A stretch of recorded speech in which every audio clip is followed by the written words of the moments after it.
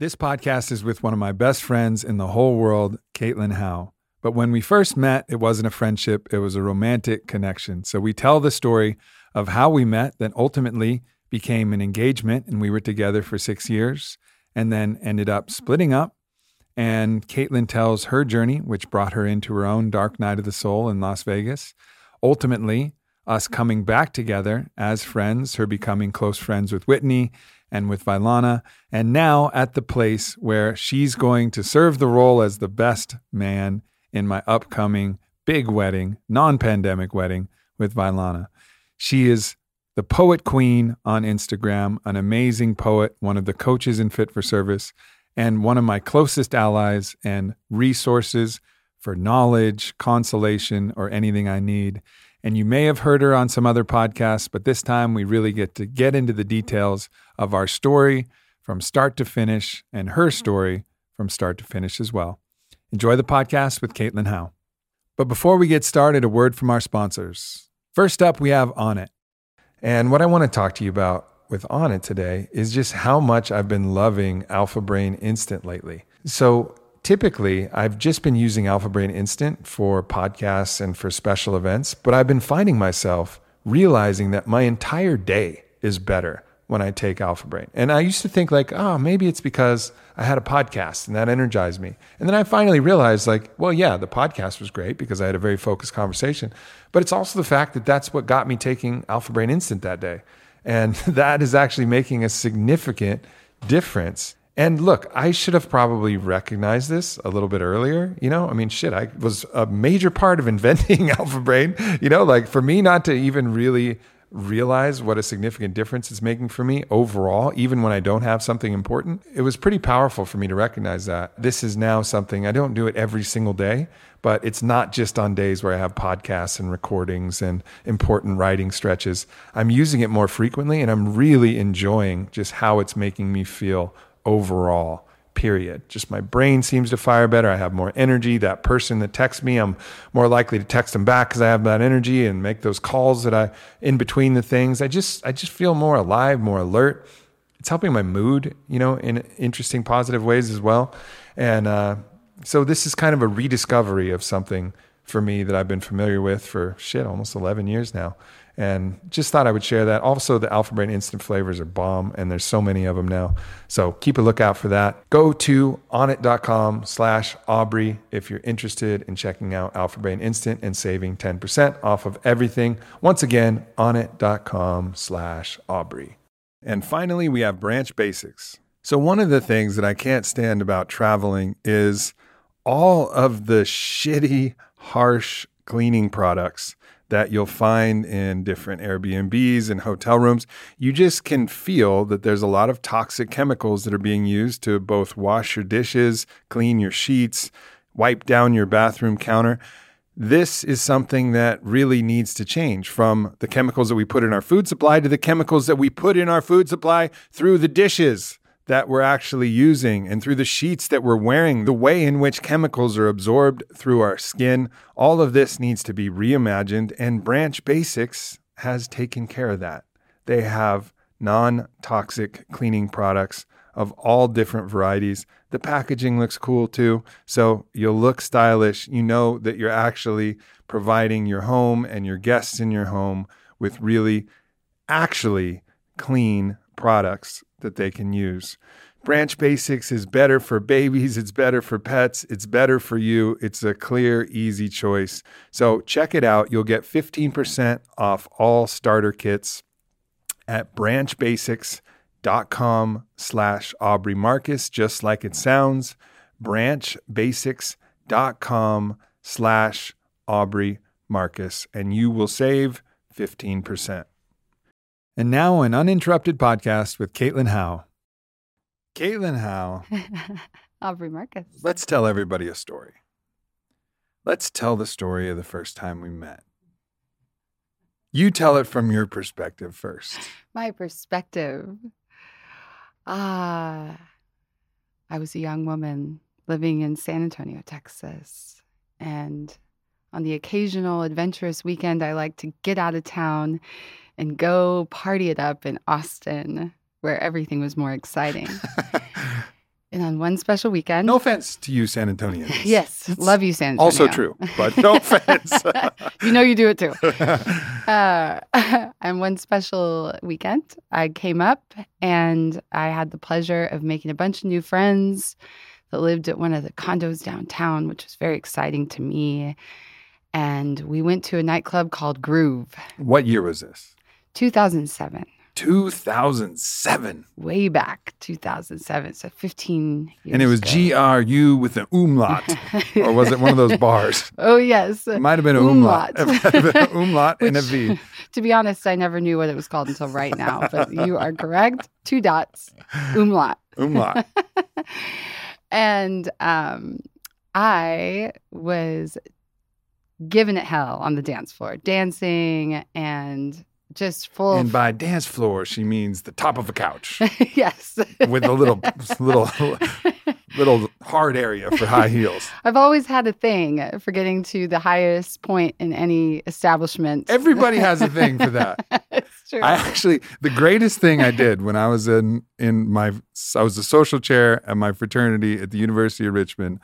I was a Kappa Sigma. I actually don't know if I've even mentioned that on my podcast before. It was so long ago. But so during my reign, my like 2.5-year reign as social chair, I built this gigantic pyramid that was like Tenochtitlan or something.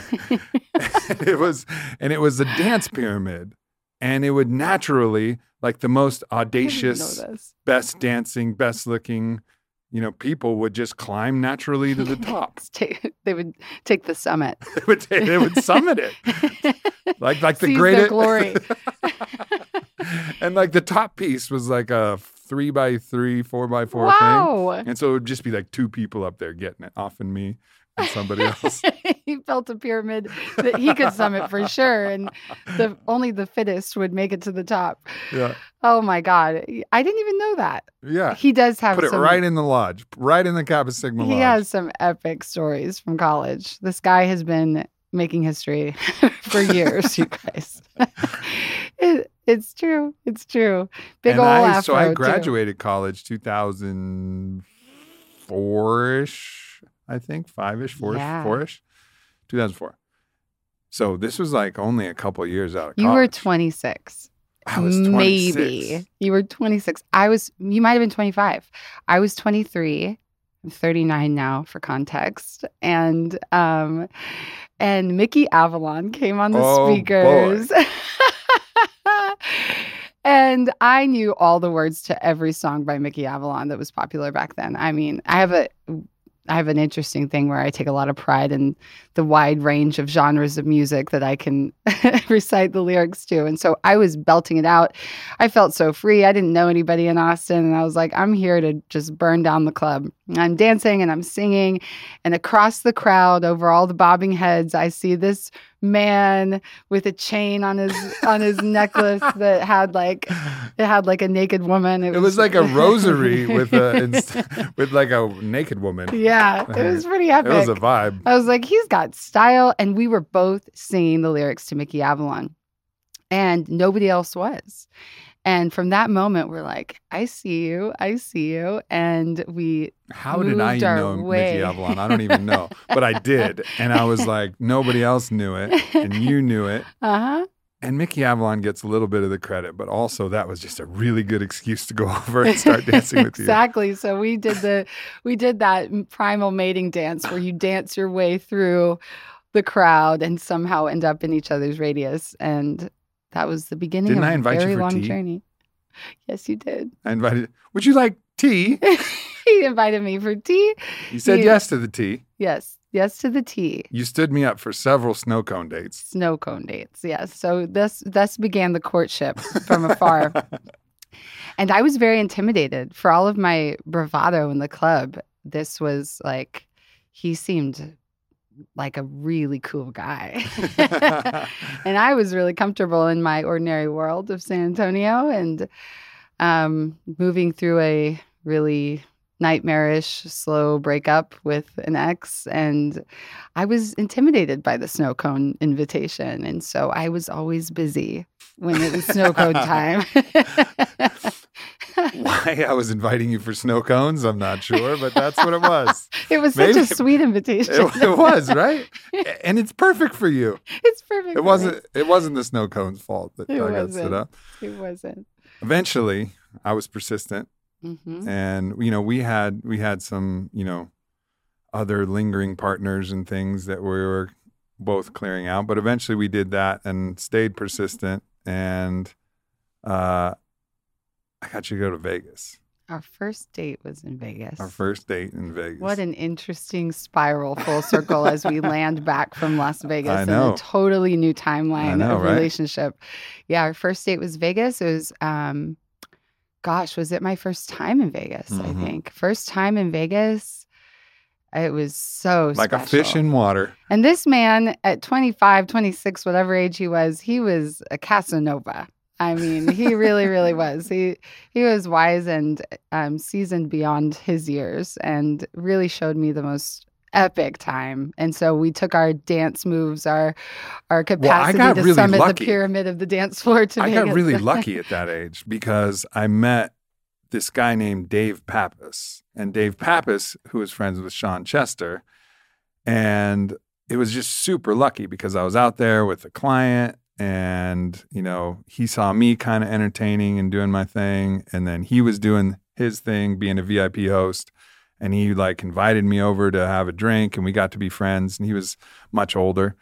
And so I had a hookup in Vegas at 26. With and Dave Pappas's name was magic. Mm-hmm. And Sean Chester, you just whispered it if you were in Vegas at that point. And I've done a podcast with Sean Chester.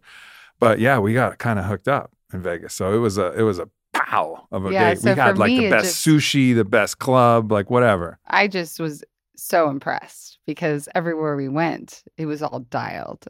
And I'd never had that experience before. I was a bartender in San Antonio, still just finishing up college myself, really had never experienced anything. I'd never traveled out of the country. There was so much that was brand new to me. So I was very impressed. But that wasn't the only thing that got me to continue to go on dates with you. It was a very solid first date. But that was the beginning of our magical journey as romantic partners and ultimately.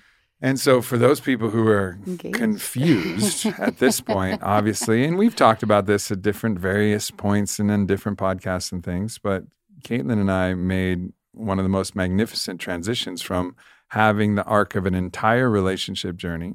You were with me when I actually started on it. And this whole relationship journey, I proposed to you and it was a beautiful moment. And we had so many beautiful moments in our relationship. And then at a certain point, it no longer was a fit. And we separated gracefully but painfully, and Whitney entered the picture quickly, kapow, as Whitney does, burst onto the scene, boots blazing. Yeah. And then it took a little while after that, after that period, for us to really find our friendship groove, even though we were always good about staying in touch and sending love and et cetera. But let's go a little bit into that. But just so people know, we've made it all the way through that journey, many other iterations of that, and now have become the very bestest of friends. And when me and Vailana do a non-pandemic wedding, which will be the actual wedding ceremony, you're going to be my best man. That's right. And you and Vi are bestie friends. And you and Whit were bestie friends. It's really been an extraordinary journey that's taught me so much about the strength and power of love and unconditional love and allowing transformation and evolution to happen. And it's a scenario that a lot of people haven't understood. And I've, fielded a lot of skepticism and I know you have too in some ways. And it's been so magnificent. Yeah. Arriving in this place where we are absolute allies and on a mission together and just continuing to dance the dance of life together as best friends. You're my best friend in the entire world. For if people want to know how good of friends I think we are, I had a vision and a journey, and I told you about it. But in the vision, I saw Caitlin at a book reading, and she was reading a biography that she wrote, the story of my life. And she said, "Let me tell you about Aubrey Marcus, as I know." Quite knows you as I know you. I know, and that's the truth, and that's the beauty of a relationship that transitions in the way that it has, like us, because when you're intimate with somebody like we were, there's things that just friends don't know about each other. You know, it's like even your homies that you talk about anything to, they don't know really. You know, nobody but a lover will really know you. You know, in some way, at some vector. And we got to go through that, and you got to know me and see straight through all the way to the inside, and know me as my closest ally, friend, confidant for all of the years subsequently. Yeah, it makes for the most rich and deep level of friendship. And because I can feel you because of the time our psyches and our nervous systems know each other and just have that foundation forever, where I can feel you in a crowd across the way, and I can sense where you're at, and I can check in and tune in with you, and be that confidant that you can share anything with that's alive in your heart. And I know you're that for me, and you have been that for me in ways that I can't even express. And so when you shared that with me, that vision, it was like, of course I will. Of course I would be the one to tell your story. It reminded me of Hamilton and that song, "Who lives, who dies, who tells your story?" And our stories are important. Yeah. And the story that I've witnessed is one hell of a story. Well, I got some more work to do to make sure it's a story worth telling at a sold out book tour. But I think pretty good already. But do carry on. but carry on. You know, there was now you guys have got the beginning and you've got the end of the story, but there's some points in the middle that are, I think, important points. And there were some dark years for you in Las Vegas as well, you know, and we were in touch, but not close. It needed space after we broke up and you moved out to Vegas. So let's talk about those times and talk about it in a way that can reach people who've been to dark places themselves. Yeah, definitely. I think one of the magnificent aspects of this masterpiece of life is that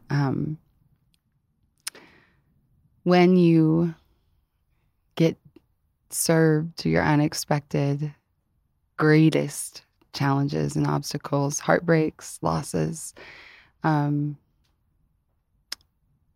you end up moving through something that people, if you allow yourself to move through it and share it, can help guide people and help be a light for people. And I really feel I've been into the underworld of the human experience in a very deep way. And yeah, after we split, you know, I was a young woman, and there was, like I shared, there was so much of life that I hadn't experienced until we were together. And the soul wants to grow. And so I grew with you.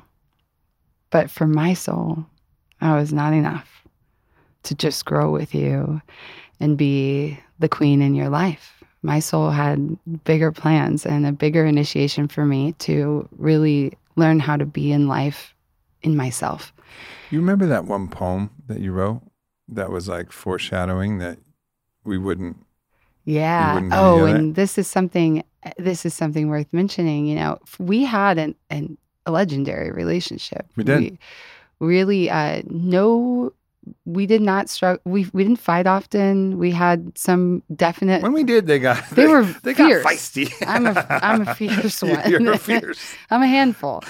So when they happened, they happened. But generally speaking, we We had got along amazing. amazing, and we were and so I didn't see it coming necessarily because I was so content. I was so happy, but I wasn't really living by my own compass. I would say in hindsight, I could feel I was living in my love, which is very, very big and wants to love and wants to support my partner. I was very much in this like enthusiastic compass of yours, you know, and on a higher perspective, I had a knowing that like a little glimmer in me that took me a while to own that was like, I want my own adventure and I want to follow my own compass. And I know now that that's what my soul wanted for me. And simultaneously, I knew you well enough to know that you weren't ready to get married then.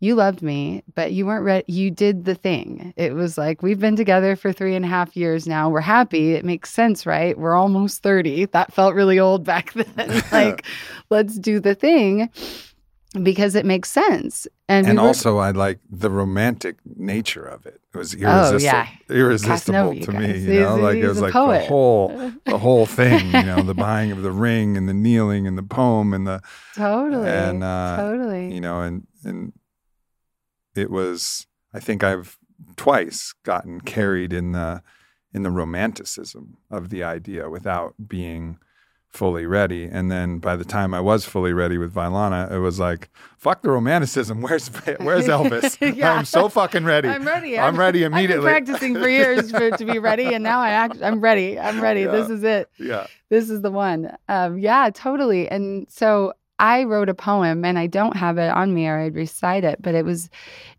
basically a feeling that I could feel in you, which was this yearning, and is probably able to feel it because it was in me on some level too, but I was just really disconnected from it, which was, you know, I likened you to a pirate. And it's funny because the last time I was on the podcast, I read my own pirate sailor's poem. Yep. And we cheers as sailors. Yeah. Savvy at sail at the stormy seas. And there was something in both of us that really still wanted more adventures, wanted more passion, wanted more love, wanted more lovers, wanted all of these things. And I could sense it in you. And I remember on some level, if I'm really honest, like at the end, kind of pushing for that, saying like, I don't know if I'm the one. Like you had met Whitney at that point. We were all just friends. But I said, like, I could see it was someone like Whitney. Yeah. And I look back now and it's like, of course, like my soul knew, my higher consciousness knew. But for me, as the young woman that I was, who planned to be married and lived with you and all of these things, it was devastating to end our partnership. And my reaction at that point, because I hadn't cultivated and developed the things, the experiences and practices and ways that I enjoy my life that seeing my soul alive on my own. A lot of what I knew back then was partying and the fun, the thrill of dancing and the thrill of intoxication and the festival and all of these things that I knew in their shadow aspect, because there was this, I was very much in this young, immature, kind of hunger, this hunger for life that was like, that loved those things. And my coping mechanism for the pain of separation was to go deeper into those things. So not knowing what to do next as the future kind of got wiped into a clean slate, I decided to move to Las Vegas. And I proceeded to try to figure out who I was in ways that did not serve me anymore. And it was, a lot of like, all right, I'm going to go back to the club and I'm going to dance. and that wasn't the conscious choice, but looking back on my behavior, it was like, well, this is what I've been doing. And I knew my light on some level, but I was masquerading pain with these behaviors. And so I went kind of deep into hyper-socialism, running around and trying to meet people and create a new life for myself as a way of coping with the life that I felt like I'd lost. Mm-hmm. And it doesn't work out very well after some time. No birthday guy, it doesn't. Let's give one lesson from Caitlin, who was always hypersocial. Caitlin was the person and still is the person. If you have a party, you want Caitlin at your party, because Caitlin at your party ramps it up at least 7 degrees of fucking fire that gets ramped up minimum. So if your party's like an 85, it's like a fucking 92, you know, like just one person alone. And sometimes if it's a small party, you know, it could be more. It could be like 21 degrees. True. Better. True. You know, there's variance depending on the size. But because of that, everybody wanted you at their birthday and planning their birthday. Mm-hmm. And we probably had, at one point, we had probably 70 friends or something like that. I was like, and there was a birthday. Every weekend. It was 52 weeks a year. You got 70 friends that all want you to plan their, I was like, Caitlin. Sometimes there's 2. With when we're working with those statistics, I'm going to have 2 birthdays a week like, sometimes. This is unsustainable. It's unsustainable. But at that point, you were birthday guy. I was super birthday guy. And so I went out into the world to find more birthdays to bless with my enthusiastic presence. And I really did. I did have quite an adventure. You know, I traveled a lot. I met new friends. I got into the Vegas scene. I started, you know, I was really running from what I'd left behind and trying not to feel what I was really feeling. And there came a certain point where I remember, you know, I was living in this really dreary Las Vegas condo. So beautiful, but so dark feeling. And all of these things kept happening around me. Like I saw a girl kill herself, and I was having a lot more pain and heartbreak and betrayal. I began, you know, being out there, getting treated really badly by men. I got more and more alone and isolated feeling. And I remember a morning, you know, feeling like I'm killing myself. I can't, I'm dying inside. And in the rare moments, you know, I had lovers that treated me badly, that I just put up with it. I was really, really grasping and really suffering. And it's a whole story. But one thing worth double clicking on is, I think, you know, people think that, well, some women are just attracted to abusive men, and if they, you know, had a reference for this or that, then that wouldn't happen, you know, or like there's some idea that like there's a type of woman that's attracted to those type of men and not attracted to other type of men. But all 3 of my like deepest relationships, well, 4 if you count Angie, like all of them, we were in deeply loving relationships, and also they had history with deeply abusive men. You know, it's like all of these ideas that people might have about it can and does happen to every great woman that I've ever known. Yeah. Truly, you know? And I think a part of that is, you know, there are certainly some cases of very characteristic relationships that repeat, and certain, you know, behaviors of abuse that you can track in a pattern. But generally, in my experience, this is not about a type of woman. It's more about a type of self-perception that seeks to allow itself to be proven through relationship. And so we're dealing more with wounds that, when they're active, and don't believe that they have worth. And this can show up in anybody. This can show up in anybody, male or female. And those wounds will allow behavior to come up, even from people who don't necessarily behave that way all the time. But there's this sort of unconscious permission slip that's given that's like, I feel this way about myself, and I'm going to seek to confirm that in how I allow you to treat me. And we get locked in these really unfortunate dynamics of wounds matching wounds. And this is... And the groove of the wound can just get deeper and deeper. Yes. Deeper because...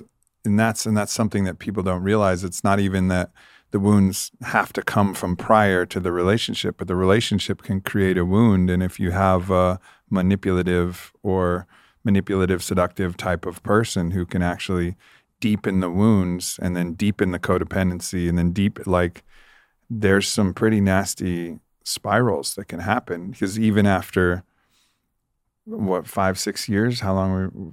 5-6 years almost together? 6 years, yeah.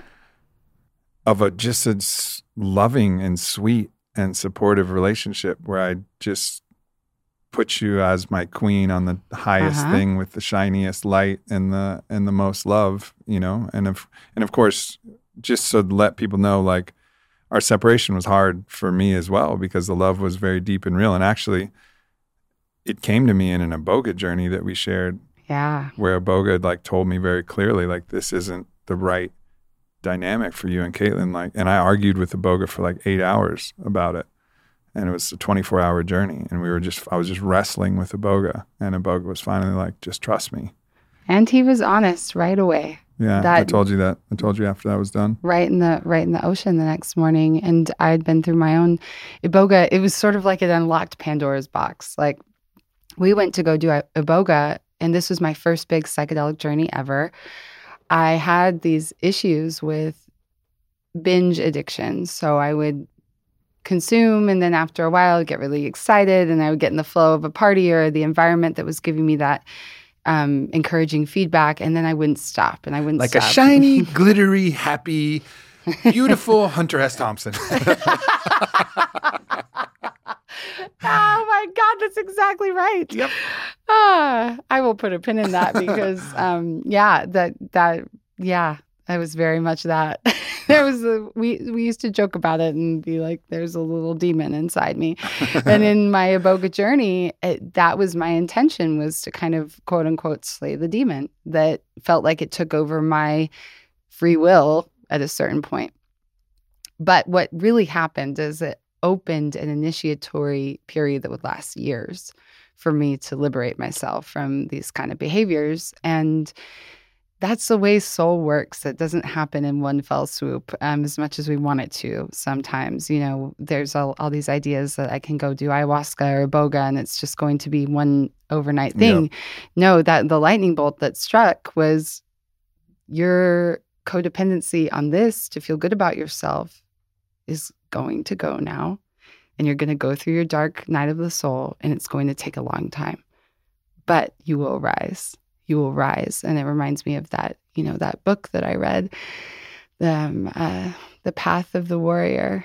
And it says, you will be obliterated. The warrior suffers is the passage. Mm-hmm. But when you land, there will be one thin red line of dignity that you will maintain. And when you hit the bottom, you will rise. Yeah. And I held on to that passage as I moved through that time period in my life because I had to go deep into the darkness to want to save myself naturally and patiently and with devotion and commitment. And it was that moment where I realized, I'm dying inside, that I started to seek something greater. And my first, there were two things I did. One was, you had been on your path, which you'd already gone and sat with ayahuasca and launched on it. And we stayed these remote friends. But you invited me to, if I ever felt called to go down to Peru and sit with Don Howard and have my first journey with ayahuasca. And it took me getting to that place where I was really like, yeah, anything. I'm scared. it's the Amazon jungle. I'm going to go by myself, but I want to do it. I just would rather, I'd rather be terrified and seek to save myself than to continue to go through this here in Las Vegas. And the other thing was it's funny, I feel emotional talking about all this stuff because it just opens this really tender place in me. But I'd always wanted to be a writer. Mm. And at that time, the only way out of despair was to write the truth about how I felt and to just start documenting it, very much like Hunter S. Thompson, like the journalist to the wild savagery of life is I'm going to not get gobbled up by it, but I'm going to sit here like a fierce investigator of the human experience and the human condition, and I'm going to make art from it. And so I found a writers group in Las Vegas, and I went in there by myself and just kind of knocked on the back door, and I sat with this motley crew of people from all different walks of life, and I started writing poetry. I get this image of like this white deer and this glorious, white hind, and the wolves are just eating and biting its legs and tearing its flesh, but the white hind is just recording all of the gnashing teeth and the blood and the whole thing, is in this interesting way. I think many poets and many artists are like that. They're like willing to put themselves in a place where they're being just tumultuously devoured by life so that they can share that truth of that experience for everybody else going through it and for yourself. And it's some kind of interesting calling that the poet's heart has to just feel all of the feelings, on both sides of the spectrum. Absolutely. And I remember being struck by one of Lena Dunham's stories in her book, Not That Kind of Girl. And she talks about an instance where she has this encounter with a man who's like hitting on her. And she said, I did it for the story. And I never did things specifically for a story. But once I realized the story that was there, that was my story, that only could be told from the gut-wrenching perspective of what I was feeling and experiencing, and the humiliation and the pain and the doubt and all of the fear that arose, and the way that I kept finding compassion and kept finding that thin red thread of dignity in me, it helped me hold it differently and with appreciation. Mm-hmm. Like, I am here and I'm willing to tell the story, and I'm willing to see it through the lens of compassion that comes from being strong enough to stand in it. And when I do that, I get to make art, and I get to reach out to people who have been here too and say, I was there. I felt this way. How did you feel? Did you feel the same? What was it like for you? We had to create this bridge. And I saw so many other women. I say women, even though I know it's everyone in their own different ways. And this isn't just about, women being victims, which is definitely a part of it. But there are men that are victims too. The wolves come in all shapes, sizes, and colors. And there's innocence inside of all of us. And so I remember making that shift where I was more conscious and more committed to being a writer and just being in the experience with curiosity so I could make art. And I would see and feel the white hind behind the eyes of the fiercest looking wolf woman that was across the table from me, who had her armor up. Mm-hmm. And I wanted to tell my story because I want people to find the compassion point where if you meet somebody, a woman, a man, anyone, in a certain environment where you've decided that it's all wolves, or you decided that it's all that kind of woman who attracts that kind of man, and all of these labels that we put on people, if you get to hear one woman's story about where she came from and who she really is and what she really went through behind the veil of the makeup and the glitter and the smiles, maybe you can treat people differently and love them differently. And that's really what was the impetus for me really taking on what pulled me out of that space was I'm going to write my story. And I began that journey. In 2015, I started working on my first book, not yet published, but that was what really, really brought me up out of quote unquote hell, the hell that I had created. A shiny room in hell. Shiny Room in Hell, the name of the book. And I remember actually the title for that first manuscript came from a conversation we had because you've always been, for anyone listening, the most magnificent thing about our relationship is not that it's transformed to me. It is so cool that it has, but it's also, of course it has, because you are like my soul's guardian angel, and you've never left me, and you've never given up on me. And though we had periods of distance and separation and silence, you never lost faith. And I remember one day on the phone, you said, I'm not giving up on you. I'm going to haunt you till the day you die. And at this point, I told him that I wanted to be a writer. And I said, I'm going to write. I was working at this hotel at that point. I had fought my way up from like bottle service waitress to like a dignified position, in a suit with an earpiece. And I felt better in that because I was clothed and I wasn't being objectified by sweaty, drunk people at the pool all day. And he said to me, Kate, it's just another shiny room in hell. You got to get out. And I knew I had to get out because I knew that even just my lifestyle was killing me. And I told my mom, I want to write a book about my life here and what I've learned. And I told my mom what he said, that it's just another shiny room in hell. And she said, Caitlin, that's the title of your book. And I knew then it was. And I was brave, and I left and went and stayed in my sister's guest room in her backyard for 6 months. And I just learned everything I could about the writing process and got all the story down. And I loved it. I fell in love with becoming a writer at that time. And then I got hired by the World Poker Tour to be a poker presenter. And I pressed pause. And the journey continued, but from then on, it was all rising, and it was all seeking to nourish my soul gradually, until I arrived here with my guardian angel in a completely new life expression as a mature woman. It's interesting how it's flipped in some ways in that, I think of you now as now my fiercest guardian, and there's been...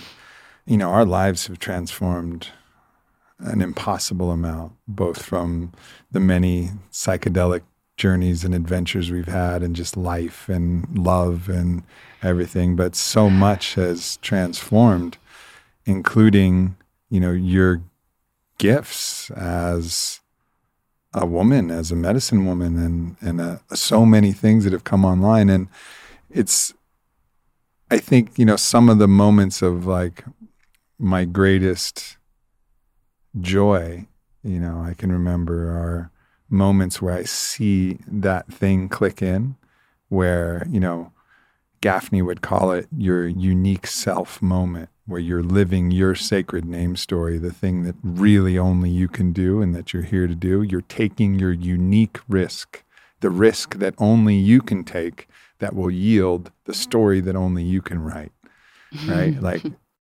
And it's very important that we all embrace our unique risk. I think I had a understanding of this when I was writing Go For Your Win, which was the first course that I wrote, which is basically like, take your own unique risk, fucking go for it.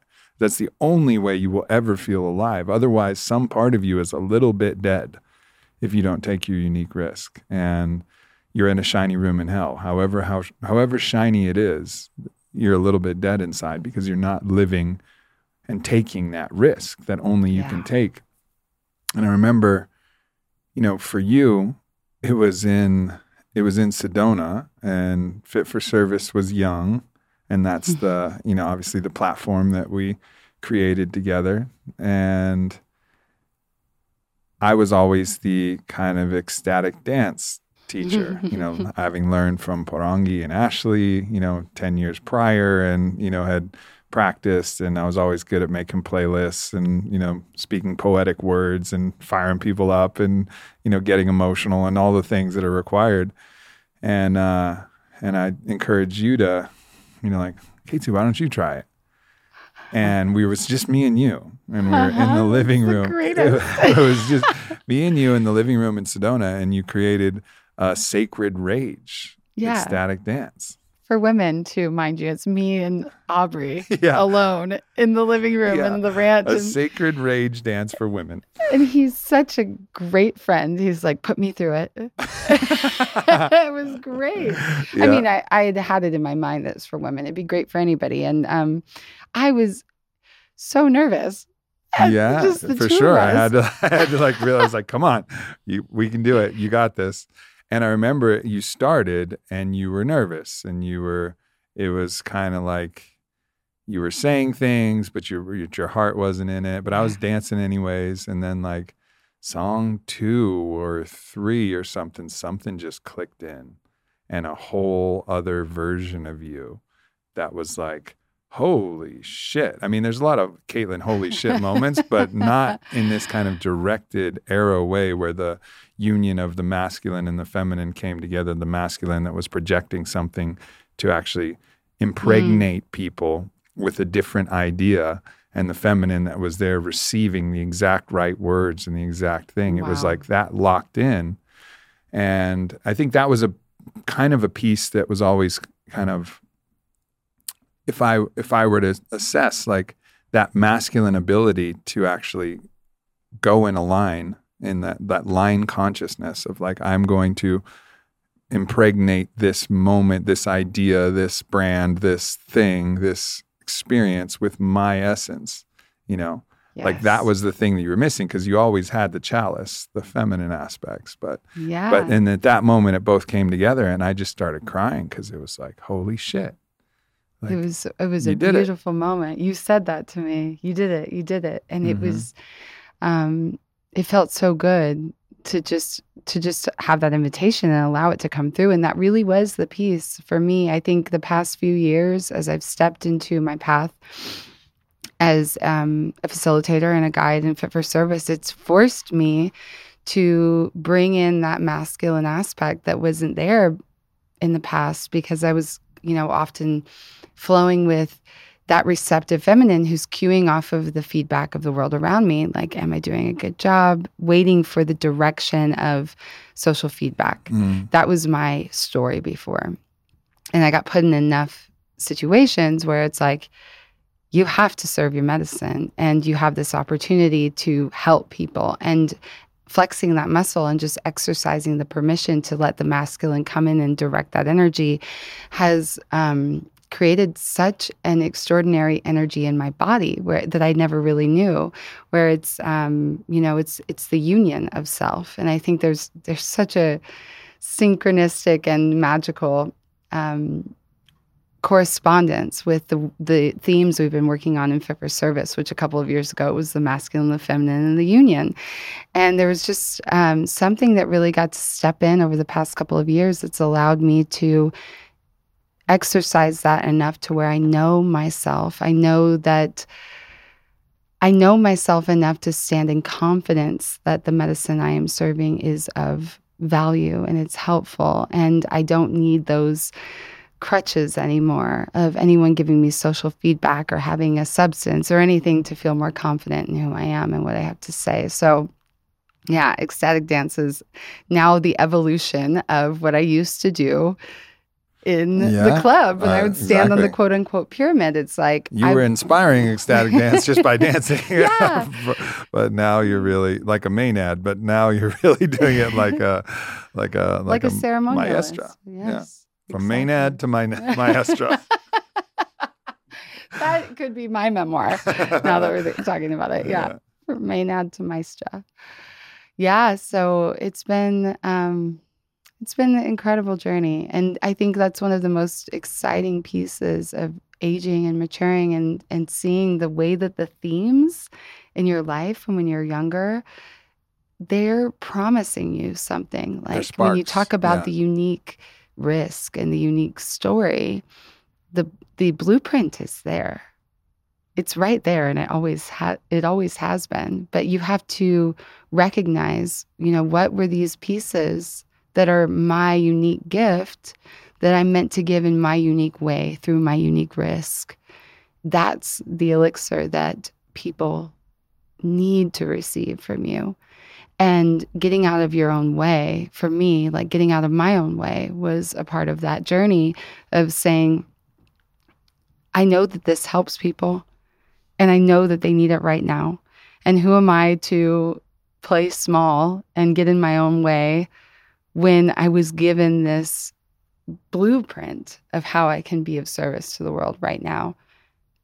And it involves dancing and costumes. Yeah, for sure. Awesome. Let's do that. And we just got back from Arcadia, which is the festival that we threw, which is a real full circle moment for us because both of us went to our first rave together, like all the first festivals, crazy experiences. We got to hang with Zed and Sonny, who's Skrillex, and we got to do the whole thing, and we were fucking just festival kids for a little while, and then of course you were there. You went to Burning Man even a year before I did, and then convinced me to go, and me and Whitney to go, and now we just threw a fucking epic festival. But seeing you in that environment, I remember at the end of the festival, I was exhausted and depleted, and also deeply satisfied and moved by what we created. And I remember I called you into the room, and I just started crying. And part of the reason that I was crying was to, one, just release all of that energy that had built up, but two, because I'd watched you navigate it, and you did it so impeccably that I knew that, yes, my own unique Aubrey contribution is a unique Aubrey contribution. However, if there was no unique Aubrey to contribute to that, you could have just ran it. Like if I would have gotten some, fucking bad strain of whatever, monkeypox or something, you could have just taken it and delivered in such your own unique way, but such a equivalent way to what I was able to do. And that was it was so cool to see you in the way that you gave your speech, and the way that you addressed the crowd, and the way that you navigated it. It was really a cool moment to see, all right, fuck yeah. It's so meaningful to me to feel that. And I felt it too. Mm-hmm. It was an arrival moment, a glorious arrival moment after a lifetime of, trying to figure it out. Right? Yeah. For so many years, to realize that part of my destiny is this. It's very much the beautiful union of, transformational experiences and human connection and full expression and dance and reverence and all of these things that come into the festival, and to be able to co-create that with you and realize this is part of what our souls do really well together. Mm-hmm. And I am not afraid of anything anymore. To be able to to go back to Las Vegas, this festival was so difficult for us in so many ways. And it just had almost a will of its own and wanted to be the way it wanted to be, and kept showing us what it wanted to be. And it ended up wanting to be in Las Vegas, of all places, where our story began, where my story was written. And, there was just this gorgeous, giggly wow factor to it, where I was going I get to go back to this place where I doubted myself and bring love and bring healing in such a big sonic boom kind of way. And I remember feeling that on the flight as we were descending, and just saying I'm coming back for you, Las Vegas. I'm bringing this. Yeah. And I remember I used to be really hard on myself after I wrote that first manuscript of A Shiny Room in Hell. It was like, I never finished it.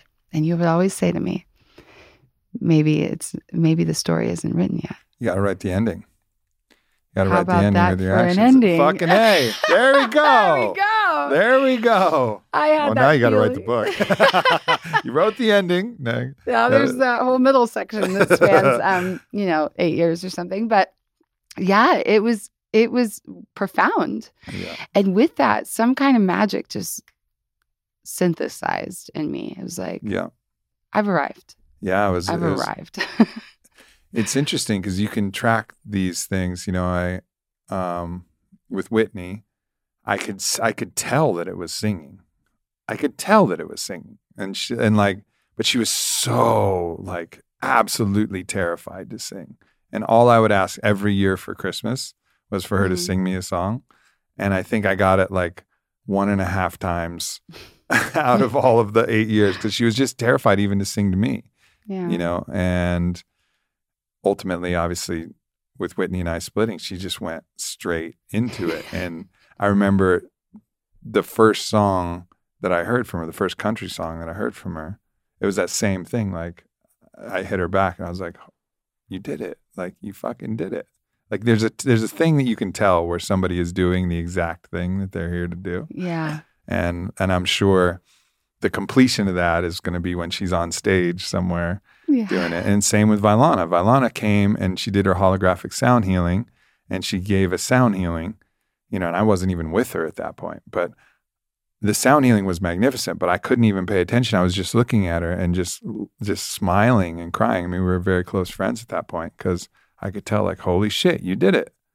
Like, you did it. You unlocked your unique self code. You are absolutely on your sacred name story. Yes. Like the one that only you can write. And I think there's many ways that you can actually do that. It's just, it combines all of your unique skills and talents. It's not like you have a destiny. It's like you have all of these unique combination of skills and talents and attributes and qualities, and you can put them into something where all of them get to shine and come alive and commingle and create something greater than the parts. And I saw that with Vi, and I've watched that journey, and Arcadia as well, when she sang that, her song, Phoenix, which is going to be releasing soon, I think, actually in August. That was that moment as well. It was like this moment of, okay, I saw it start, and then I saw it like, okay, now you're fucking really doing it. And there's a nice little interesting gap. But it's cool that both of you got to have that moment at Arcadia. Yeah, absolutely. And it's exciting to realize these things and to get to really celebrate how your unique gifts commingle into this original gift that doesn't look anything like anyone else's exactly. And I feel like that's just unlocked for me this year, but it took all of the purification of doubt, self-doubt, those wounded stories of rejection, that trying to do it like other people. That was another big piece too for me is, for me, I think writing for a long time, it was a way to hide behind my writing. Like I can say something that's really difficult to say, or I can confess something that I've done or that I feel without having to have the vulnerable spotlight of saying it with my mouth on stage or something like that. And there's a magnificent catharsis in that. Writing is an incredible outlet of art to do something like that. But with every opportunity that I started to use the other gifts, like getting on stage to do ecstatic dance and allowing the poetry to flow through moment to moment in whatever my guidance was, or doing a guided meditation, or, any of these other things that I've been facilitating, it's clearing away and purifying all of those stories that keep the voice inhibited and say, well, I need to hide behind my writing. I want to be quiet. I want to go into a cave and then put that out there. And so I'm getting a lot more excited about, okay, what does this look like when I take the part of me who dances in a costume and the part of me who, hides behind some of the fiercest or like, most savage poetry that I have. And then I pair these into, everything that I'm here to express and everything that I can give. And I had an experience recently watching our friend Emmylou May get up on stage in Bass Concert Hall here in Austin and speak poetry. And I was such a shy little girl. I never thought I'd want to get up, or I'd be able to get up and like tell my story and speak my art. And I didn't ever see anything like that for poets either, where you could get up and have that kind of flow experience where you are serving your medicine to a huge auditorium full of people. And I was like, oh, this is like how athletes feel when they go to like a sports, game or something. I just never knew that kind of pinnacle existed. And so I'm getting a lot more excited for weaving together these gifts in a way that feels like the full expression of who I am. And so I can help people do that. Yeah. To live that passionate life that's loving everything that you feel and everything that you're here to serve. Yeah, it's fun. One of the things that has happened along the way is going to sound weird for people. And this goes back to where, to me, you've become in some ways my guardian. You have dreams about it all the time. First of all, one of Caitlin's most consistent dreams is someone's trying to kill me and Caitlin stabs them in the fucking neck. Like that's like over and over. And I think, just let it be known that's my go-to, stab in the neck. So the thing that came online for you is it's an energy that comes through you. And there's a lot of labels that you could use about energy. Oh, is it channeling or is it light language or whatever? It doesn't matter. It's an energy and it's a frequency that comes through you. And it's a frequency of the fiercest compassion. The fiercest compassion, a compassion of, I will feel everything that you're feeling and I will amplify it. So you know that not only am I with you, but that even if you go deeper and darker and more painful, I'll feel that too. And I love you so much that I'll feel everything you're feeling and even more. And I'll keep feeling so that you'll never be alone. And like in so many times, it's actually one of the most powerful pieces of medicine that comes through. It can come through with hape, or it can come through with a ceremony, or sometimes just when if it needs to come through and I'm going through something, there's this thing that you can click into that's really spectacular. Yeah. So I'll share a little bit about that. Something extraordinary has happened for me in the past 2 years, really. There was a big turning point that I won't pretend to understand or diminish by trying to pretend that I understand, because I'm still learning about it and I think I will be for the rest of my life. But it feels as though I've said yes to enough initiatory challenges and sat with some medicine for over many years, done a lot of inner work. And I had, I had something unlock in me in 2019, very faintly, where I started feeling this language come through. And I would, just like my own language, just like my own art, I would second guess it and doubt it and say like, oh, that doesn't mean anything. That's so weird. All the old stories were still very active back then, and I would kind of suppress it and quiet it. And with time, my father passed in 2020. I went through a big reckoning with myself and just what kind of life I want to live. What kind of relationships I want to keep, how I want to spend my time here, and how I want to do my very best not to live a tragic life, which for me would mean I enjoy myself and I give it everything that I've got. And with that reorientation to life, I started getting a lot more curious about who I really was, not the persona who sought the adoration of her environment, and not the not the maiden, the perpetual maiden that I had been for so long, who needed to make people happy in order to feel good about herself. But who was I really, and what am I here to do? And that started a beautiful new opening for me. And as that opening unfolded, a lot of things happened in my life. Relationships changed. I built a really passionate new lifestyle in really living in rapturous ritual with the guidance that comes to me. So I pay a lot of attention to synchronicity. I pay a lot of attention to the symbols and the messages that I get from the divine, and I bring them into my waking life in a way where it's sort of like my house is covered in altars. I treat my life like an altar to my soul, where I'm just bringing in the guidance that I receive and making it fun and playful and bright. And it's really, really fun. But as I started getting more interested in who I was on a soul level and started feeding the altar of my life with the mana of my passion and my excitement and my interest and my curiosity,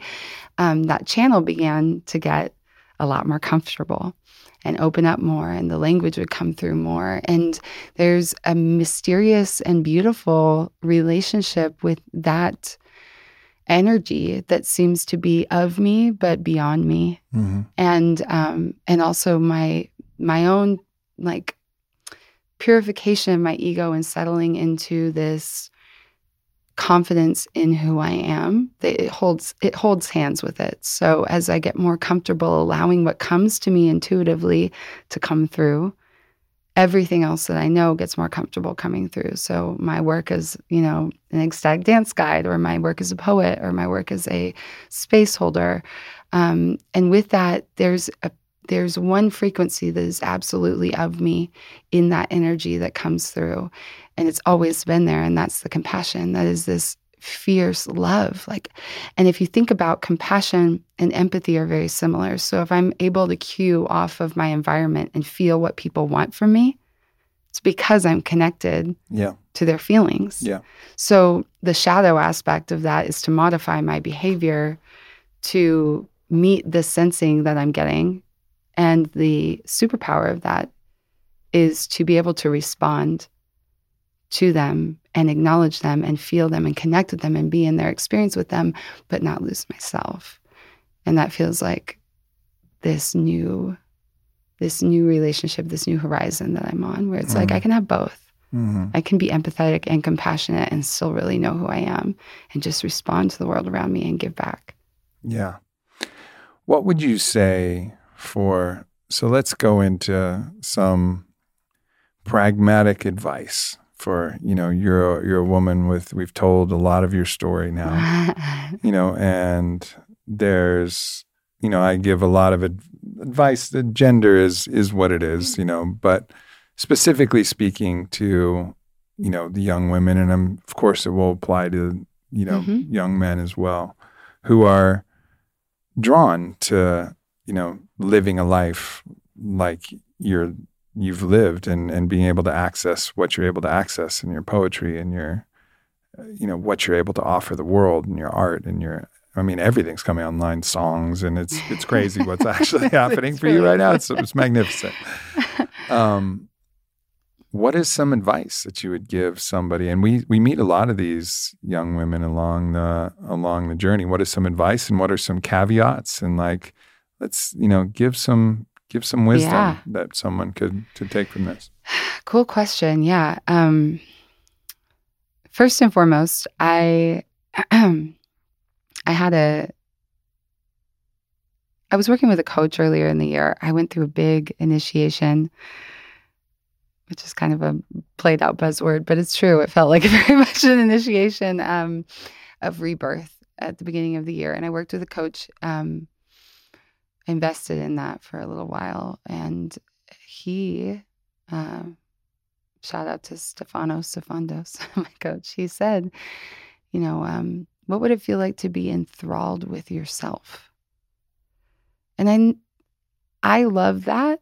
And I realized that was a piece of what was happening for me was I started to get way more interested in what was happening in me and in my relationship to the world than the relationships that I had or the stories, like enthralled as in passionately curious, like, whoa, ooh, me, like what's happening here? What's so special about this? It sounds a bit selfish, but it's important, I think, for a lot of women to become enthralled with yourself as a starting point to get to know who you are. Because it is the best opportunity that any of us have to understand any human being. Like, what are you going to do? You're going to learn about humans from another person? Fuck off. Right here. Yeah. Like if you got studying yourself, this is what every mystic tradition will point to, is like, no, like look inside. Yeah. Because this is what we have absolute access to. Everything else, we're looking through screens upon screens upon screens and filters. Even if the person is as wide open as possible, we're still not seeing. It's the only thing we can see. Exactly. We can even hope to see clearly. Exactly. We can't even say we can see it clearly. And that becomes the most fascinating and exciting and informative study you can do, is getting really, really curious, like passionately curious about yourself. And with that, honoring what you discover. So for me, I use altar as a place to honor myself in what I find, and honor God and honor the divine. But one of the things I did was, I went for a stroll in the toy section and just picked out the toys that my inner child loved. And I made an altar to my inner child. It has a Candyland board game floor. It has, little Barbie Corvette just because it had rainbow wheels. It has like a glow sign that says love. Giving myself permission to not be ashamed of anything that I find and to celebrate it. And somewhere, it doesn't have to become my life. It doesn't have to rule my life, but to acknowledge it and honor it and allow it to come through in some way has been just fun. It's been a fun way. And with these pieces of curiosity and celebration, which I think are two of the codes that are really accessible for me, that really support me, is I start to integrate and love myself more, because I'm just giving attention. Our sacred attention is like the most valuable currency that we have. And so if I'm giving that to curiosity and celebration of me, we actually get to start to love ourselves in a way that's more fun than that, like, you've got to love yourself. You just got to love yourself. It's like, how can we do this in a way that's really fun? So there's that. The other part that in terms of advice that I would give is it all really boils down to permission, but having a radical commitment to have an outlet to say what you need to say, no matter if it's conscious or, quote unquote conscious, quote unquote fair. Like, there's so much that needs to be alchemized in the feminine that is oppressive. We have been oppressed historically in such a way that we are carrying the residue of so many generations of, you're not allowed to say that, you're not allowed to do that, you're not allowed to express like that. We have to find every opportunity. We owe it to ourselves and we owe it to other women to find every opportunity to create outlets of radical permission to just say the thing that needs to be said or do the thing that wants to be done. And we can do that. For me, poetry is an incredible outlet for this. And it's one of the reasons my poems are so often so dark and gritty. And it's my place for me to take an energy or a feeling or an emotion or an experience that feels really true for part of me and give it and free myself of it, really. It's like, I'm going to hold this somewhere in the shadow of who I am until I give it a voice.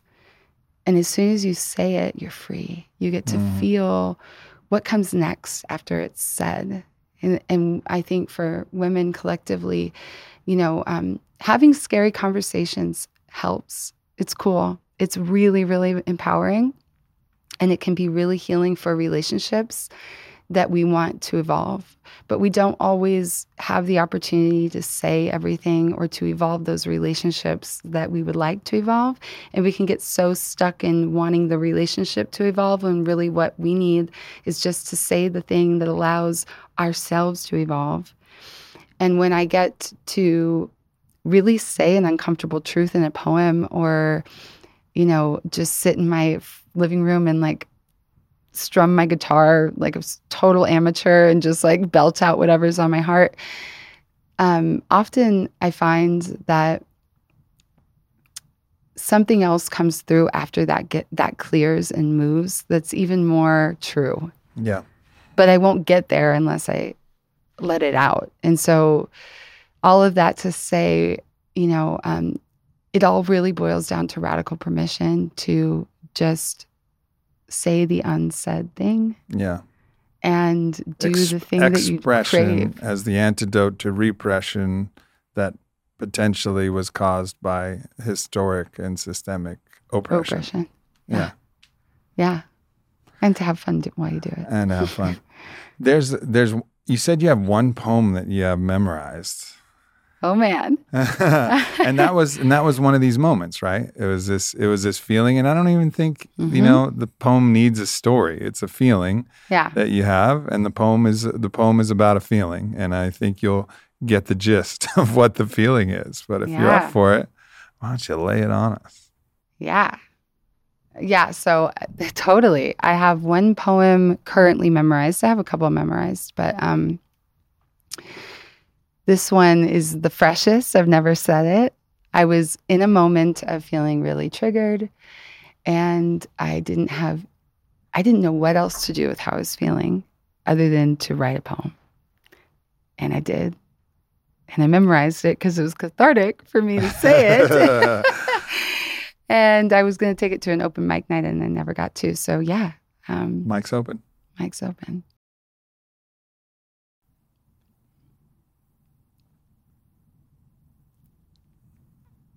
Oh, funny.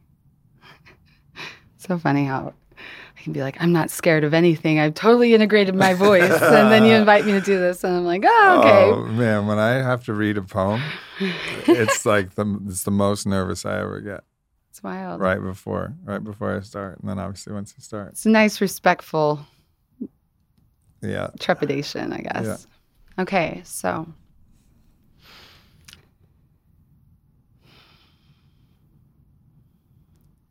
I was once just like you. Dragon was my first name, baby. That was me.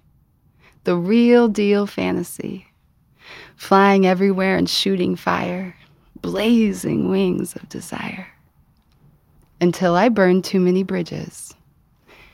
And got tired. Decided to land under the sun on the sand. And become the whole damned planet. Took a mountain range for scales, earned ocean eyes and city teeth. I made a house for you to heal in, a place for you to eat, and rolled my esophagus red carpet out for your parade. Let myself fade back into the scenery that I grow, and have a front row seat to your new show.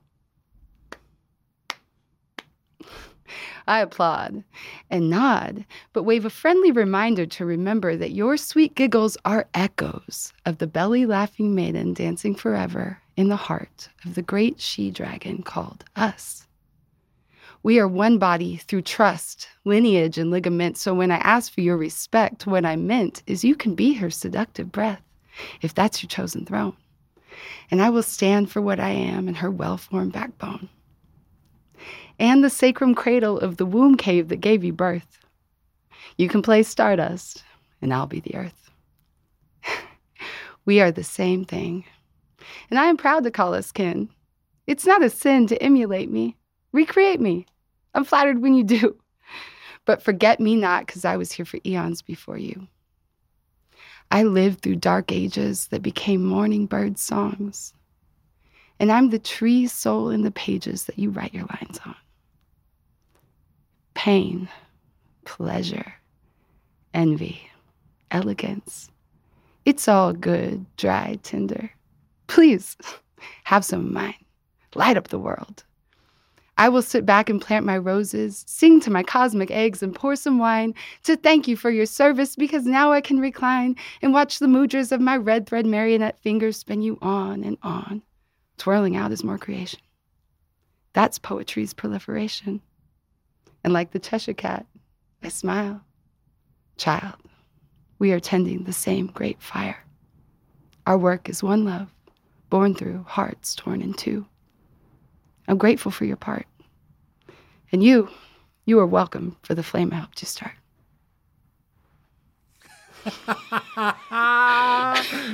Get him! Get him! Wow. Fierce, right? Fierce. Fierce. Fierce. It's wild. It's wild. So I wrote that in a moment of feeling betrayed, a little bit taken advantage of. And I was jealous. The truth is, I was jealous. Mm-hmm. And I saw, someone I was jealous of write a good poem about what I perceived to be a transgression to me. And you can't really come out and say that. It's awkward, right? But you can give it a voice. And so what I did was I was like, I don't know what to do with this feeling. I know it feels like a bit petty. I know I don't like the way it's like sitting in my body. And I was all restless and worked up. And so I wrote that. And then when I wrote it, it was like, oh, well, I like that. I like what I just wrote. And it felt good. And then I could feel like this click of like gratitude, like this exchange of, okay, I made some art with what I was feeling. And what was really interesting too is the frequency of the ferocity of it actually felt bigger than the moment. Yeah. And so there's something, I named the poem Dragon Mother, because there's something about this like this older feminine, like almost righteously jealous kind of frequency that's like looking at the young maiden who's trampling all over her and is like, don't forget that we're one. And that felt really cool because it felt like it gave a voice to something that was kind of like archaically big, and there was something about like the feeling of the great feminine mother, the dragon mother of the earth that's like, young woman, tread lightly. Yeah. Have some respect. Yeah. And so it was. It's the most gangster way to approach that I've ever heard. It was fucking and it's so fire. On character for me too, right? So like it's like I'm using poetry and art and dance and all of these things, and I think this is so important for women. Is like we know better than to go around like shooting the arrows and the fire of our jealousy and our pettiness and all these things. But it doesn't mean that we're not holding it. And so we need outlets of expression where we get to give that a voice. And what happens is you get your power back. Yeah. Like I get to feel in my body the charge of being in the powerful mother that's like youngin'. And I'm talking to myself too, You know what's funny is I'd completely forgotten about this, but I wrote a similar poem once. Really? To like, I was like hopelessly smitten. I mean, you told the story of when I was 26. Like 26-year-old, at that point, Chris Marcus was different than 20-year-old Chris Marcus. 20-year-old Chris Marcus had never, ever one time gotten the girl that he was smitten about. Not once. I was over. I had lovely girlfriends and things that, we just happened to kind of, I was looking one way and she was looking at me and I was like getting rejected over here. So I was like, yeah, all right, we'll do this. And it was beautiful, but never the one that I was really going for. And that carried on into college until like later half of my 21st year. But I remember the start of the poem. The poem was, I wish you were a better man. Yeah. Strong like Jameson and smooth like James Dean. And then I just go in to say like how much I wish he was, but he's not. It like goes through this whole thing. Like I wish you were this amazing. And this and this. But and then like the final one is just like, but you're not. And then I like twisted it around. And it was I don't know which I don't know which girl I was smitten with at that point. I have a whole list of them, their names etched in my memory in one very pained journal that I still keep from that time period where I was writing in cursive like a old poet. But yeah, shout out to Miranda and Sally. I love you. Yeah, shout out, ladies. Yeah. Look at them now. But yeah, there's something really powerful about, poetry was my outlet then, and it still is now. In the pandemic, when I felt like I had so many things to say that I was choking and I couldn't get them out because anything that you said, you would just get attacked for. I just put them all into a poem. And just in the poetry of it was just able to release it all. And it felt like I could breathe again. And there's something really special about wrapping emotion in art, because really emotion, it's almost better that way in an art than it is in words that can be dissected and taken apart and whatever. There's something really cool about that. Yeah, I think the art of it speaks to everyone. There's this levity that comes in, and levity in the sense that you're really lifting to the inspiration of it, being lifted by spirit.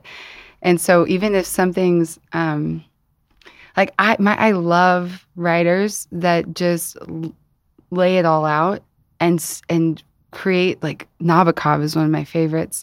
He makes, his book Lolita, could a subject be any cringier? And it's fiction, although you read it and you couldn't imagine that he isn't just the living, breathing Humbert, the psyche of this man who has this fetish and obsession with what he calls nymphets. But it's such being able to look at the human condition and not look away and not flinch.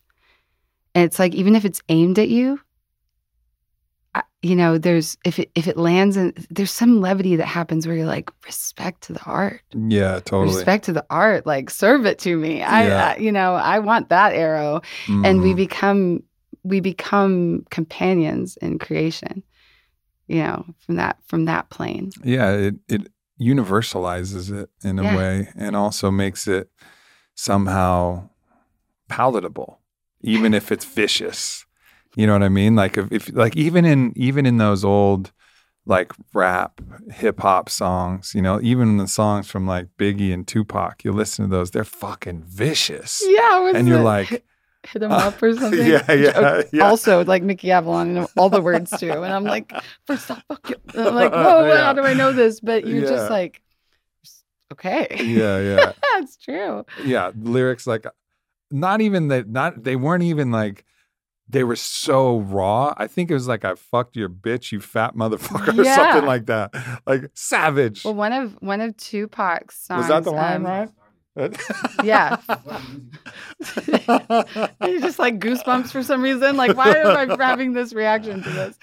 Yeah, and Tupac's song, Me and My Girlfriend, it's all about him and his gun. And, there's heaviness to connecting to that now, especially with everything that's, going on with gun violence, all these things. But as an art form, it's everything he's saying about his girl, he's talking about his gun. And when you listen to it that way, you go, wow, you're a genius for making up some of these lyrics. I never saw, you can't tell because he's built that intimate relationship. And so metaphor is this gorgeous way to play with relationship to everything that makes it into art. You're painting a picture of something universal with your unique experience, which is really special. And this is one of the things that you've been working with and that I love. It's this is how you get God to notice. Yeah. Tell us about that download. Yeah. Get God's... Oh, so I'm on a real rampage of just having fun with life right now, because there's something really special that I have realized through my personal experiences recently. We went and did another journey with El Dragon in Costa Rica, sitting with ayahuasca in May. And I had already been having these interesting synchronicity happens very loudly for me in my life, as you know, as one of my best friends, and a lot of people reflect to me. And I think it's because synchronicity is basically a moment of magic that surpasses expectations and also connects to something familiar in you. So you go like, oh, I notice. You notice it. You notice it amongst the monotony of life. Some little magical moment happens where you think, like, that seems magical. That doesn't make sense. That feels like a little miracle. The epiphany of a miracle in a moment where God gets you to notice. And so we're in Costa Rica, and what happened for me was this masterpiece of synchronicities that started as a lot of the same symbols coming through in my journey. And what happened in that moment was basically I had the most profound awakening, self-reclamation. The medicine showed me everywhere that I wasn't myself, and I purged it out all night long, emotionally, vocally, and started to fall back in love with who I was from the very beginning. Birthday guy, the girl that was, in costume and loved celebration and all of it. And I could see the majesty of my soul. And like, this is what you're here to give, to help change the world, to help save the world. And as I moved through this experience, it was so meaningful to me and so profound. And I get back to my room and it all synthesizes on the toilet. And I'm having this like, oh my God, even the toilet paper roll fell off the toilet paper dispenser and rolled across the room. And I thought, oh, I hate that, because it kept doing it the whole week. And then a part of me said, no, you don't. You love that. It reminds you of a party streamer. And as soon as I started clicking and taking ownership that there was a part of me that liked everything I'd ever been through. Yeah. There was a part of me that liked the chaos and the weirdness and the goofiness. And it was like reclaiming and love all of these pieces of life that were of me too. Not happening to me, but created by me. And allowing myself to play in that sphere of co-creation and participation with the masterpiece of life. The dawn began to glow through the window. And I saw the sky turn to a rainbow. And I could hear the architect birds outside like begin to kind of start their sonar orchestration of a new day. And I felt this is the dawn of my life, where I never forget that I'm participating in it. And I felt this sudden gratitude for the toilet and how it had never been appreciated by me and by all of us for everything that it does for us, like making our shit just disappear and feeding it back into the world and creating new life from it, really. And I started to have this freak out moment of gratitude. Everything's beautiful. Everything goes full color. I'm just like, I'm in love with life. Everything's amazing. And I begin to leave the room to run out and see the dawn. And I see the toilet and I don't forget to thank it. And I turn over and I like look at it and I'm like, thank you, thank you, thank you. And with all my heart. And that's the key. It was like wholehearted appreciation for what's happening around me all the time. And there's a little sign on the back of the toilet that suddenly just flips over, and it's written by the hotel staff. But the first thing I see is "thank you" with an exclamation mark. And then the toilet starts to go, I am not kidding. And it was one of those moments that you can't describe unless you're there. But Eric, my partner, comes in the room and he tries to fix it. And I said, no, I did it. And then I described to him what happened. And I say with my whole heart again, I say, thank you. Thank you. And it goes, calms back down. Stops, never did it again. And I get home And I began to embark on 40 days. So I was up that same night, and my toilet was doing the same. So you did it for all toilets because Nope, it was only me. Your room was in the middle, but I still think it's you. But it transferred to all toilets because I remember that sound. You could hear it. Yeah, and we also saw the same dawn. The dawn was fucking spectacular. It was the most beautiful thing I've ever seen in my life. It was a masterpiece. So this was the beginning of my marveling at getting God to notice. I get home and I commit to 40 days of dawn as a devotional gratitude practice for what I had felt that morning and to anchor it. And this is an example of ways that I take this guidance and I apply it to my life with radical trust that I might not understand, it might exhaust me, but I felt the call to do this, and I trust that it's for me and that it's serving me in some way that I can't necessarily understand until I move through it. But I'm in my dawn devotional, and I have another moment like this with my alarm clock where I had this magnificent moment with a hummingbird. I'm connecting to the majesty of life, and then my alarm clock goes off right as I have this moment of epiphany. And instead of being upset at it, I turned to my phone and I said, "Thank you, thank you, thank you." And I felt something happen around me that I could never do justice trying to describe, but it was as though everything collapsed, and I felt a sentient presence enveloping me in the most radical, mind-bending way that felt like it responded to me saying thank you by being there with me. And I had this sudden connection that when you do something novel like that, something out of the ordinary, something that no one ever does, you get God to notice. And when God notices, then you open the miracle frequency. Then you're playing in participation and dialogue with the divine. And I immediately gaslit that notion.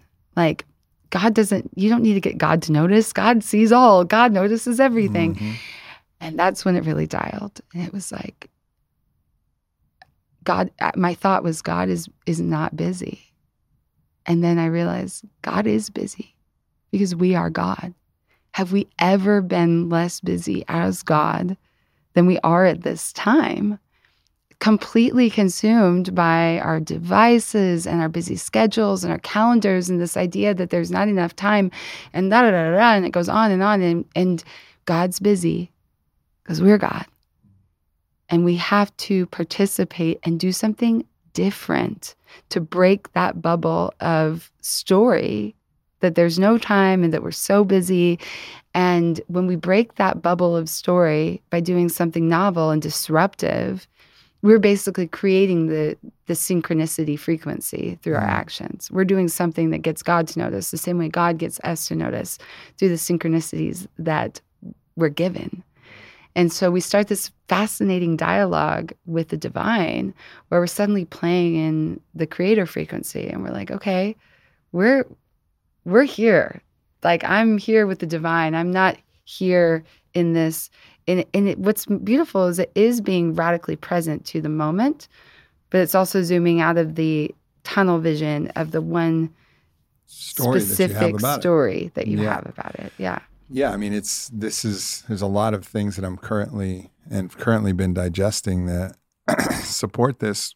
Number one, the Kybalion, which is the wisdom of Hermes Trismegistus, known in ancient Egypt as Thoth. And if you talk to Matthias de Stefano like we did, he was an actual being, a being that lived 1,000 years, who had very pale skin, wore robes, and lived in the ancient times. And it was an actual being that Matthias remembers, but ultimately recorded these information that went through mystery schools. There's the emerald tablets that were downloaded. There's a whole different lineage of ways, but it reemerged in like 1906 in the Kybalion. And the first principle, this first Hermetic principle, which I'm hoping to talk about all these Hermetic principles with Robert Grant, which will be a lot of fun. But all is mind, the universe is mental. Right? So that's the first principle from Hermes, from Thoth, is all is mind, the universe is mental. And I discovered this when I was trying to write the book, Master Your Mind, Master Your Life, and I got to 60,000 words 3 times and failed on all of them because I could not extricate the mind from everything else. They couldn't adequately separate the mind from the body, the mind from the spirit, the mind from the field of all mind. So it's either all part of the same thing or all interrelated and interwoven in a way, just different densities of the same substrate. And so one way to look at it, it's all just language, but, all is mind, the universe is mental, or all is light, the universe is, fucking radiant, whatever. You could say it a different way, but saying it mind and mental, I think, is really, really key. And I think it's also been echoed in this recent book that I'm reading by Neville, who is really talking about that everything in the Bible was written as an allegory of God being our own mind, God being mind, and all of the stories are just the psychodramas of the mind realizing itself in fullness. And then, of course, Gaffney, who's writing how the universe is a universal love story, and it's all one story. So he uses story as the substrate, that it's a story that's being written. But in all of these different things, they all mesh with what you're saying, which is do something that actually gets you to radically notice in a radically unique way, that's because you're participating in mind, and then the whole field itself, as you discover something novel, the whole field discovers something novel because it's novel through your lens. And so it's never actually been seen by the universe. If you see something new, it has never been seen by God because you are seeing it as God. So it's you seeing or experiencing something, and there's a delight in that, just like there's a delight in us. Of course, the entire mind, the entire God, the entire consciousness field, the entire I am field delights in that moment of the radical newness. And what creates the radical newness is your unique self having a unique perception or living a unique story. Yes, and there's so many ways to, once you have that little pearl, it's like, it's really powerful in my experience when it is emergent and wholehearted, but you can also, and usually that happens without any planning, like the potency and the power of a moment that you don't expect and you aren't engineering in any way is so powerful. And you can use that awareness to create choice points for yourself where you do the novel thing. So what is anti-novel? Addiction. Every time if you have a choice point, and this is like a different frequency than like, oh, I've got to stop or I shouldn't do this. This isn't about shouldn't. This is about doing something unexpected, and like, so starting to just play with that instead of like being so hard on yourself that it has to be this way or shouldn't be this way, but starting to just play with that is like, what do I expect to happen? And this, I think, comes back to the all is mind thing. I would venture to say that a lot of reality is generated off what we expect. I'll just venture to say that and just leave it there. If that's why it's so exciting when something unexpected happens. But if we can lay that down and just start to open that something completely unexpected might happen, we make room for it to become possible. Little by little by little. One God, as one of us, makes room for the unexpected to happen. Then we're in, again, being able to call forward those quantum leap miracle moments into potentiality just by saying it could happen. And I think that's why it's so exciting when these things happen that feel like magic, because it blows away our expectations, and then it gives us hope that maybe the thing that we hope could happen for the world that doesn't make any sense, but maybe it could happen now because this little thing just happened. And then we're actually creating the space for that to be possible. Yeah.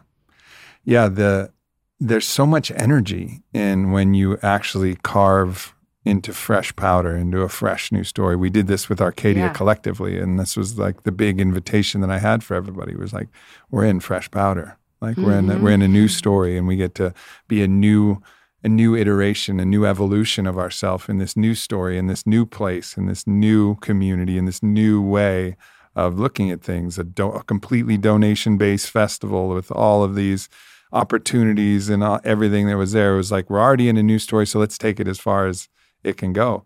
But in every little micro moment, we get those chances. Like, and those are the moments that even in like a party setting, you know, like when you and Vailana get up and dance to the Look, you know, now, you know, and like you just go for it, or you do your Michael Jackson thing, or Soraya does her, you know, Mambo number 5, or like these things that are always available, but you can just catch it. You can just catch a buzz of like a moment where you're into something and you'll feel the energy swell. And sometimes you want to cower back because it's like, oh man, that's a lot, you know, but when you step into it, there's so much energy that's released in that. And it's like, that's when you know that you are in full presence, and you as God and participating in the collective capital G God.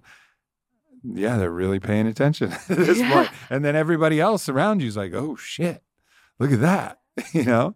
And it's really special. So I think all of us can practice finding and getting to these moments when we feel that energy of, oh, maybe I shouldn't, you know, unless it's something dangerous or stupid. Totally. Like, do it. Yeah. Fucking do it. I felt that at the end of my talk when I was speaking about The Wizard of Oz, and I suddenly felt like sing Somewhere Over the Rainbow. Yeah. And it was just like, a part of me was like, no, don't. And then I was like, yeah, just do. Everyone paused and centered and started singing with me. Yeah. That's novel. Yeah. That's surprising. And so it doesn't always have to be not doing a thing. It could be doing even better. Just do the thing. And this I think goes back to just, it's in our intuition for all of us, male, female, it doesn't matter. We have those little inklings like, oh, I should do that. No, that's crazy. Mm-hmm. Like, that's too much. I don't know how. That was my story for so long. I don't know how. Yeah.